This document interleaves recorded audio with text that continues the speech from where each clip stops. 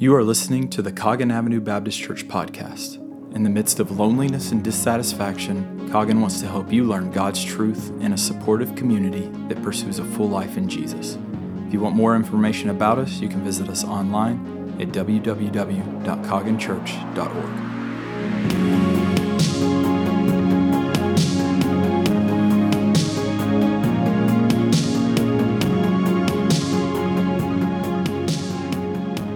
Amen. It's already so good. Praise God that you're here. If you brought a copy of His Word, you need it. And I pray literally you bring it with you every week, especially as we go through Romans together. Romans chapter 1, we'll be looking at verses 16 through 17. As you're turning to Romans 1, I'd like you to know that this is the perfect series to invite a friend to. Lost or believing. It's the perfect sermon series to invite a neighbor to. That church member that you haven't seen in a while. Maybe a family member like, there's no hope for them. Yes, there is. And it's perfect for everyone because what we talk about in the book of Romans is the gospel. And the gospel is for everyone, every day.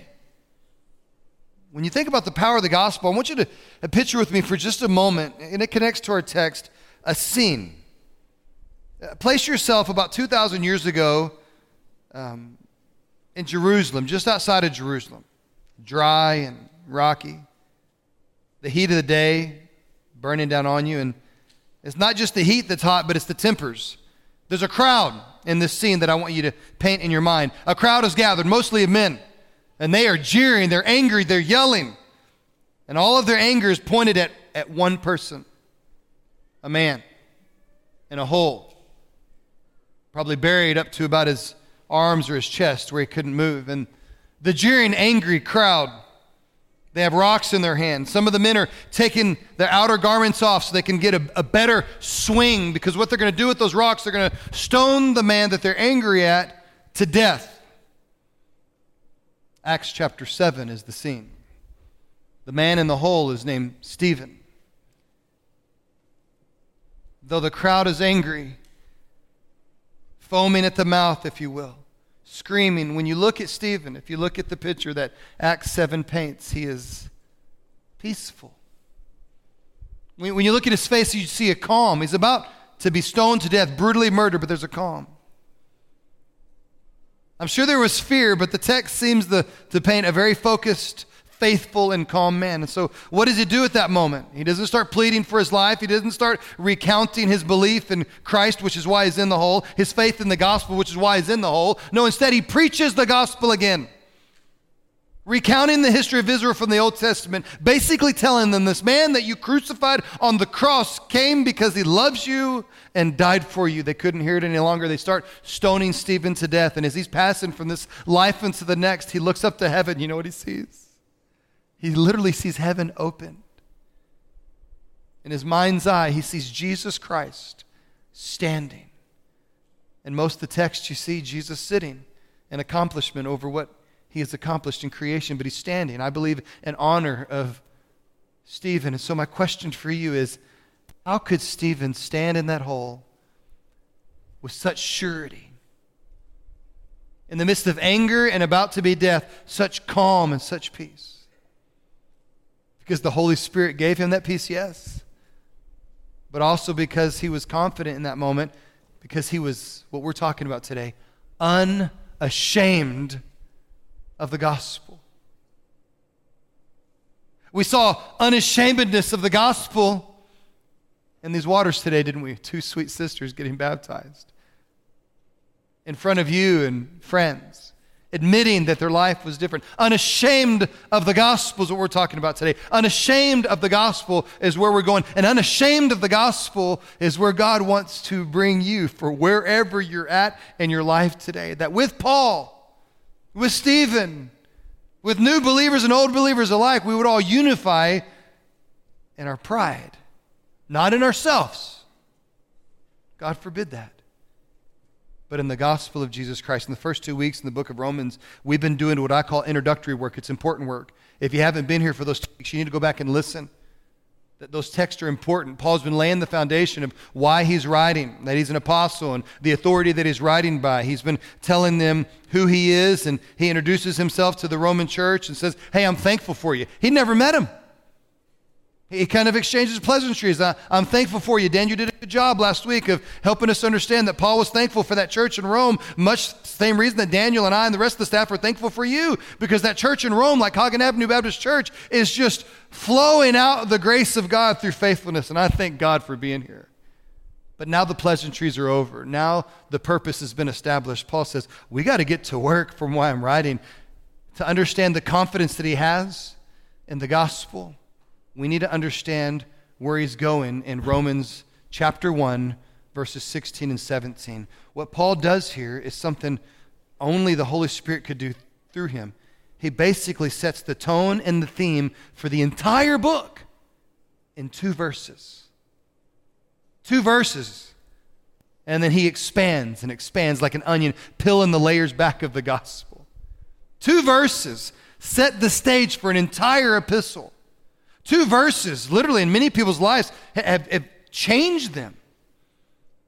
It was 2 verses in the Reformation that pushed back against the idea that you could seek salvation on your own, in your own merit, through works, through the law, or even through the sacraments in the context. It was these 2 verses, especially verse 17, that Martin Luther read and was convinced that it's faith alone that saves him, in Christ alone, for the glory of God alone, as revealed in the Scriptures alone.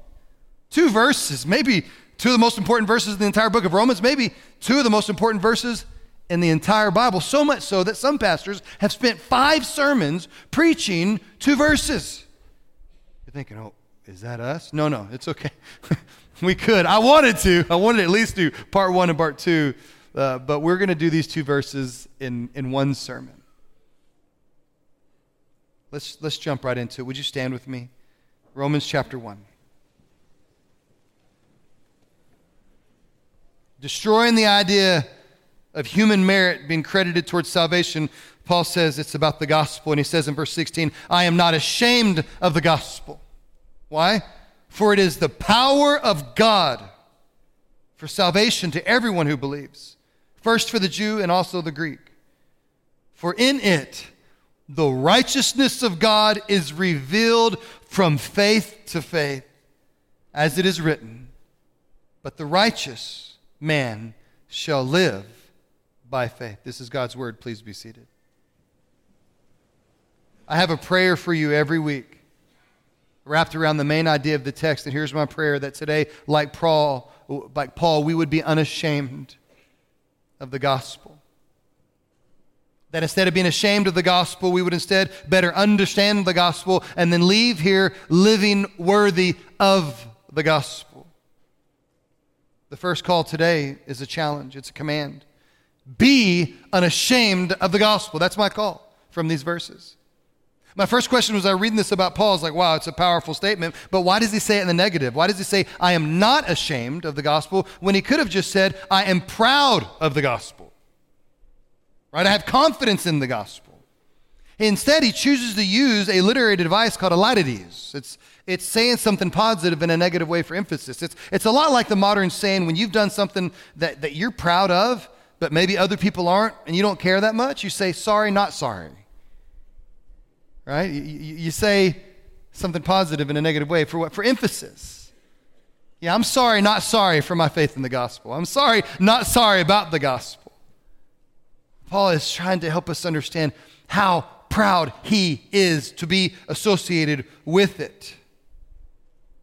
Being unashamed of the gospel inherently means that there are ways that people are ashamed of the gospel and the cross of Jesus Christ. It was very common in Paul's day to be ashamed of the cross and ashamed of the gospel. Ugh, I want no part of it. It's hard for us to grasp that because we love the image of the cross, and we reflect positively on the gospel. And after all, it means good news. And some of you are probably wearing crosses around your neck today. Many of you may even have a cross tattooed on your arm. You're so proud of the cross, you're going to tattoo it forever. Probably should talk to your parents about that first, but whatever. Okay, you put crosses on the wall.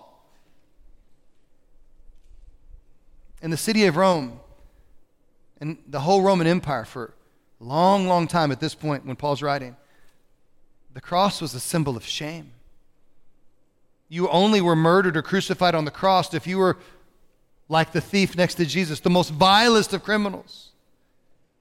And therefore the gospel was a message of shame to much of the Roman Empire. See, in the Roman Empire, it worked a little different. They worshipped gods.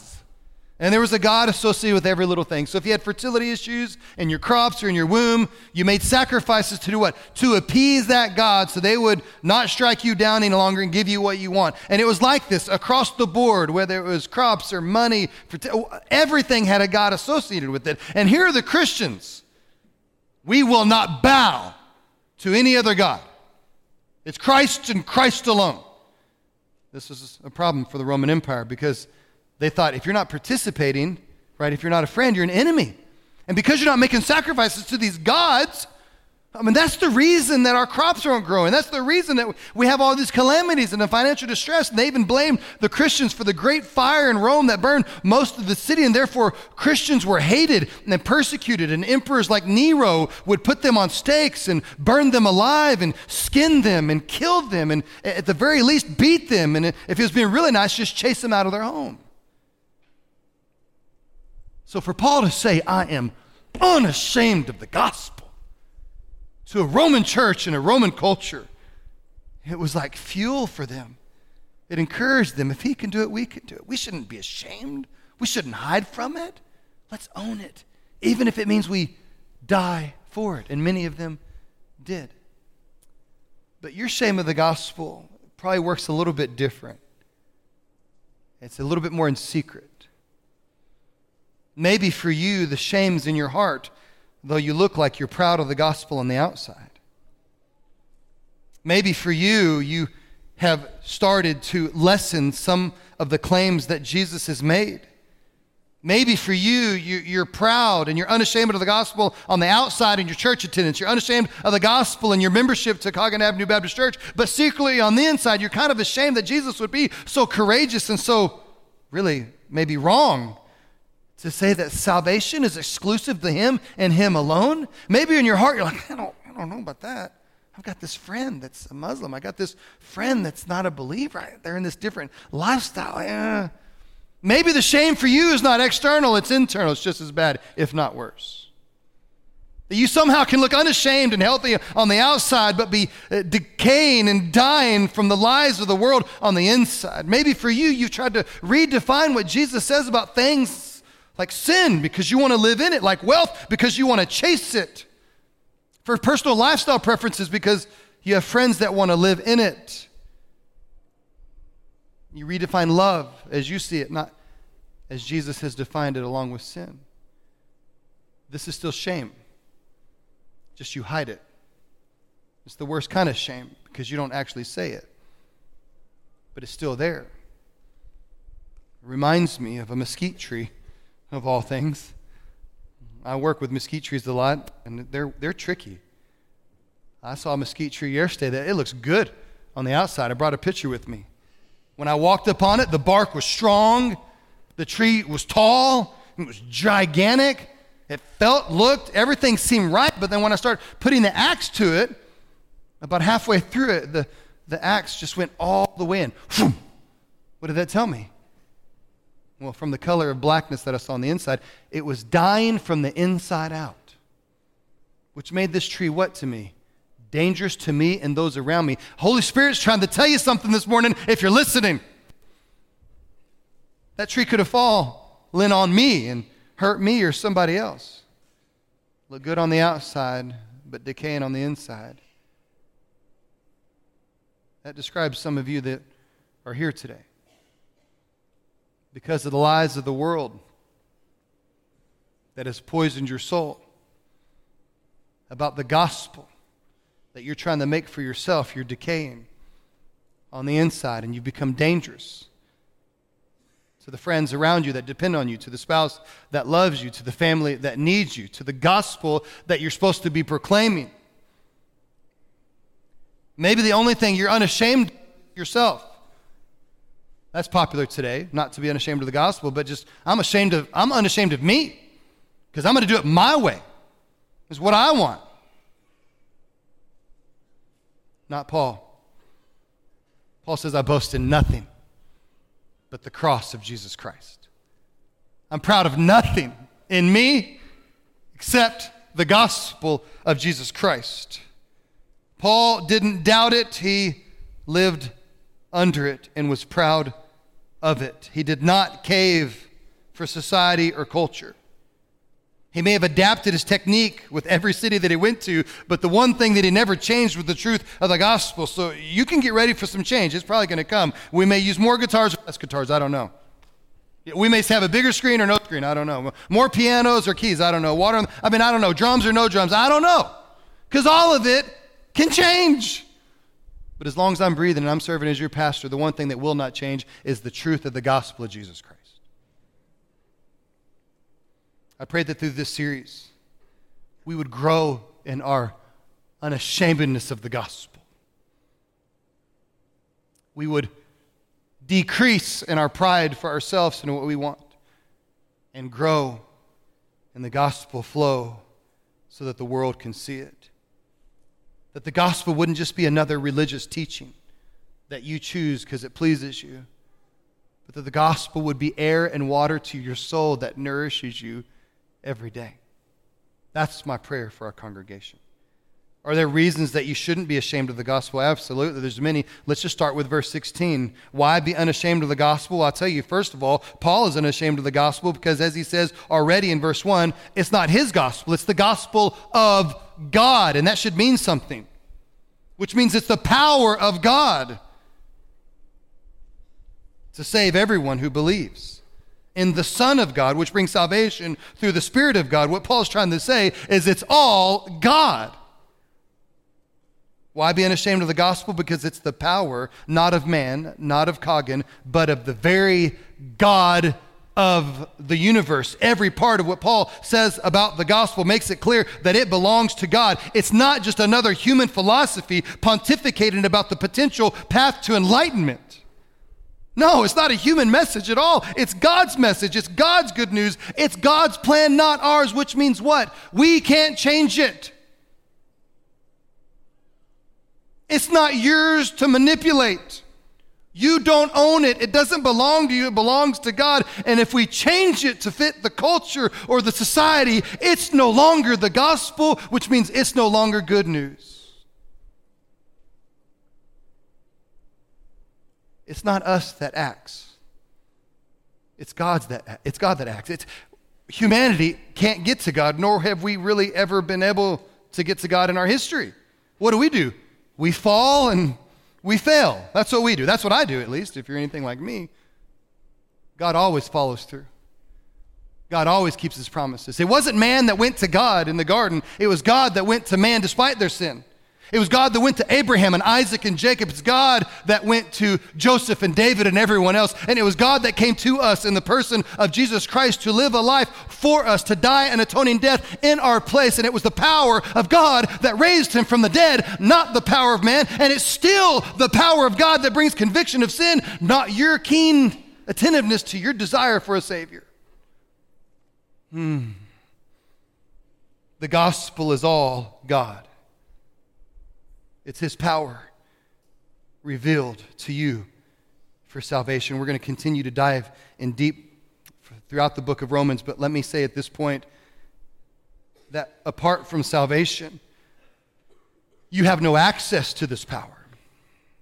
And in fact, if you're sitting here flippant about that today, apart from salvation, you have no understanding of this power. That's why you don't desire it. And I pray that God changes it, which brings us to our second reason that we should be unashamed of the gospel. Not only does it belong to God as the power of God, it's our only means of salvation. Paul says it is the power of God for salvation. Now, here's a word that we use a lot, but it means very little to us. We do this with words in our society like gentlemen. It used to mean something. Now it hardly means anything. Salvation used to mean something, but we've watered it down through the years so that we can just say, I'm saved, and that's the whole of it. Whatever that means. I'm saved. Okay. Let's Let's appreciate the word a little bit more by understanding it a little bit better today. My starting question, if we're going to dive in to understand that the gospel is the power of God for salvation, to understand salvation, ask yourself the question, well, then what am I saved from? That's a great question. The simple answer is you're saved from sin. To better understand what we're saved from, we can travel back to Genesis chapter 3 and see the difference between what they had then and what we have now apart from Christ. See, man was created perfect, in perfect communion and connection with God. All that changed in sin. And we will remain disconnected today. To truly understand the power of God in salvation, we must understand the human predicament of being in sin instead of being in right relationship with God. One of the main reasons that I'm unashamed of the gospel is because it saved me from the consequences of my sin, which created a separation between me and God. Why? Because Jesus took my place. Famous English pastor, Dr. Martin Lloyd-Jones, who was also a medical doctor and a pastor of Westminster Chapel for over 30 years, he helped me this week by showing me 3 things that we are delivered from through the power of God and salvation. And I want to share this with you so that we all grow together and have an appreciation for what it means to be saved. Number 1, being saved by the power of God means that we are delivered from the guilt of sin. You ever think about the guilt of sin that you live in apart from Christ, or that you lived in apart from Christ and before Christ? The law makes it very clear. Go look at the law in Leviticus and Numbers and Deuteronomy, and you'll see quickly that you can't do it, nor could you ever do it, and you are standing before God guilty, condemned by the law, and you have no way out of it on your own. You are guilty. The good news is that Jesus Christ on the cross became guilty for you so that you could be declared innocent before the God of the universe. Number 2, being saved by the power of God means that we are delivered not only from the guilt of sin, but from the power of sin. Have you thought about how powerful sin is and how powerful sin has been in our world apart from Christ since the garden? Like Adam and Eve, we're in sin. They weren't born into it, but we are. And then we live in sin on our own. And this puts us under the power of not only sin, not only death, but the enemy. And we've been living under his power for generations and generations, and you have no ability to be out from under the power of Satan on your own. But the gospel tells you that the power of God can be yours through faith in the gospel. So you're no longer under the power of sin and Satan, but you have access to, and the power can be flowing through you, of the very God of the universe. This is awesome. We are delivered from the power of sin and the guilt of sin, but we're also in salvation delivered from what Jones calls the pollution of sin. I love that word. I don't think about that near enough. That we have been tainted from the garden. We've been corrupted in our very nature from the garden by sin. Peter tells us in 2 Peter 1:4 that through Christ being in us and us being in him, we are freed from the corruption of the world, the pollution of the world. And I think that's how most of us think about it. Like that all the corruption and the pollution, it's out there. Those people struggle with that. But Paul makes it clear in the book of Romans, especially Romans chapter 7, that the corruption and the pollution because of sin is in here. It's what twists you and corrupts you like that mesquite tree from the inside out. Your very nature is polluted. But isn't this good news about the gospel? That Jesus Christ died and rose from the dead so that you could be what? Born again. Now there's life to that term. Your old nature is gone, illustrated in baptism and death. And you have a new nature in Christ. That forever you will enjoy him with his nature in you for all of eternity. It's unbelievable. And one day we will be faultless like him in heaven. A final thought before leaving the subject of salvation so we can appreciate it all the more, that we can be unashamed of the gospel, because in salvation we have been saved from something amazing that I rarely think about. We have been saved from being separated from God. Now, I love forgiveness. I love the idea of deliverance, but what I love the most is that I and my sin have been reconciled back into right relationship with God through the cross of Jesus Christ. So just like the Garden of Eden, anytime, anywhere, any circumstance, I can have communion with him. Are you kidding me? That no matter how alone I feel, I'm never alone. No matter how bad it gets, he's always there with me to get me through that situation. That God is always near because God is in here. You've been saved from being separated from God. That is praiseworthy. This is why we cannot be ashamed of the gospel. It's God's power unto salvation, which is an amazing thing. Delivered from sin and reconciled back to him. Are you kidding me? It's awesome, but it's only, Paul says, for those who believe. Those who believe that Jesus has paid their price on the cross. Those who believe that God raised him from the dead. But because he did, and I believe in that, I am proud of the gospel. Personally, I am unashamed of the gospel. I believe in the gospel, and I would die for the gospel, and you should feel the same way just as Paul did. Now we'll spend many messages to discuss what Paul says next. He says it's first for the Jew, but also for the Gentile. We'll dive into that in chapters 9 through 11. But for now, take that to mean and be a reminder of the universal power of the gospel. If it's for Jew and Gentile, that's everybody in that world, which means it's for everybody today. And sometimes when you think of everybody, you don't think of anybody. So let me just remind you, it's for you. And you, and you, and you. Every individual here today, the gospel's for you unto salvation and daily nourishment. Yes, that means the gospel's for your neighbor they don't like very much. The gospel's for that family member that you think is too far from him. The gospel is for everyone. Now that we've understood verse 16 quickly, look at verse 17. And look at the power of the gospel. See, the gospel has power for you because it reveals the righteousness of God to you. And there's another term that we let pass right by, and we're like, I don't really understand it, so let's just move on past it. No, we need to understand the righteousness of God phrase in this verse. It'll help you understand the gospel, and it'll help you through the rest of the book of Romans.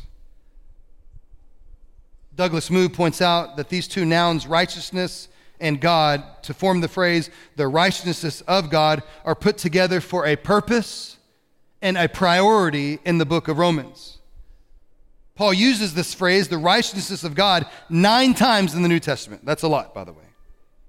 8 of those 9 times, Paul uses the righteousness of God phrase in the book of Romans. So we need to pay attention to it and ask yourselves, what does it mean? I want to tell you 3 things it means, and all of them are awesome for you.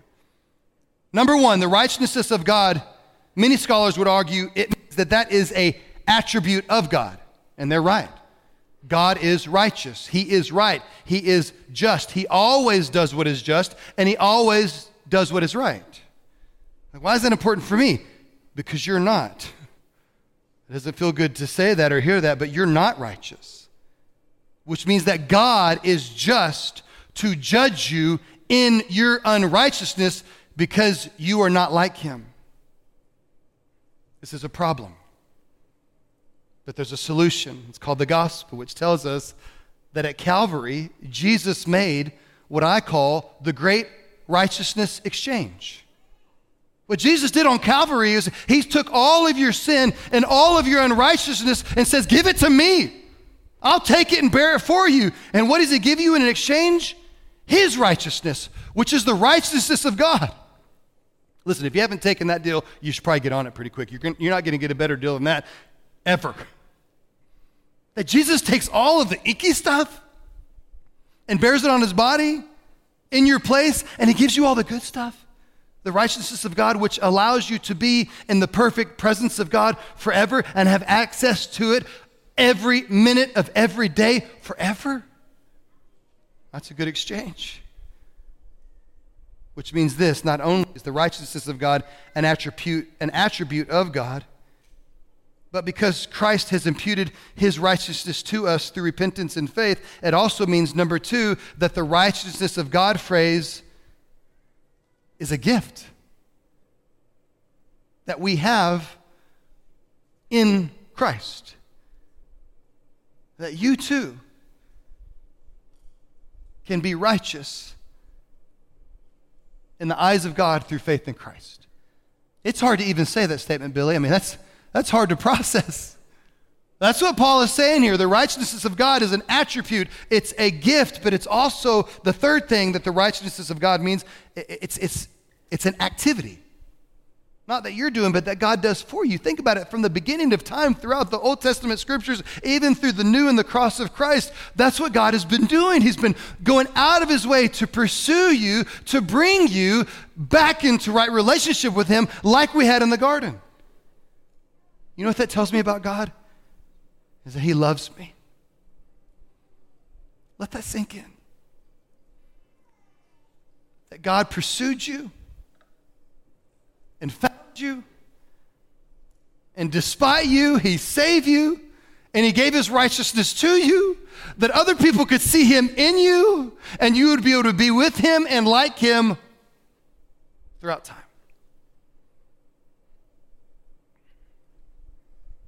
Oh, the righteousness of God is worthy to think about and to celebrate. All three of these are important. And Paul says the righteousness of God is revealed from faith to faith. That just means from generation to generation, not just human generation to generation. Remember, faith is not in your genealogy, but from faith to faith.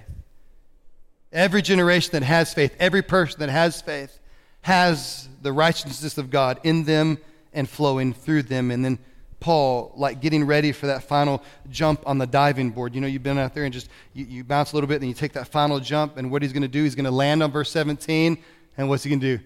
He's going to launch into the rest of the book. And what's the last part of verse 17? That the righteous will live by faith. Hold on to faith with me for just a second. If we miss faith, we miss everything. If we miss faith, we miss the gospel, forgiveness, salvation, and all the benefits having a personal relationship with the King of the universe. See, we accept the gospel not by doing, but by receiving, by faith. Not by works, but by faith. This faith in God, which gives us his righteousness, even that faith is a gift. Have you received the gift of faith to believe in the gospel of Jesus Christ? Final question. If you haven't, I'm begging, if you'd let me, one-on-one or right now, pleading to ask God to help you understand faith. You can't do it on your own. Plead with God. If you're sitting here struggling and you have all these doubts and the only thing you're unashamed about is yourself and faith is far from you, be smart enough to know that's not the place where God wants you to be, and plead with him for understanding. And then plead with him that he would give you the gift of faith, something you cannot get on your own, and receive salvation.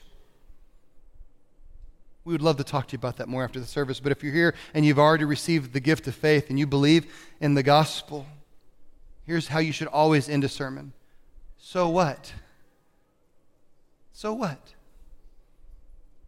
What does it mean for you? Do other people see that you're unashamed of the gospel? I pray that this message will help you live out that faith in your family, among your friends, at school, at work, wherever. And then when people see you, they say, there's a man, there's a woman that is unashamed of the gospel. We hope that you have enjoyed this sermon audio from Coggin Avenue Baptist Church. If you'd like to learn more about us or know what it means to follow Jesus, visit us online at www.cogginchurch.org.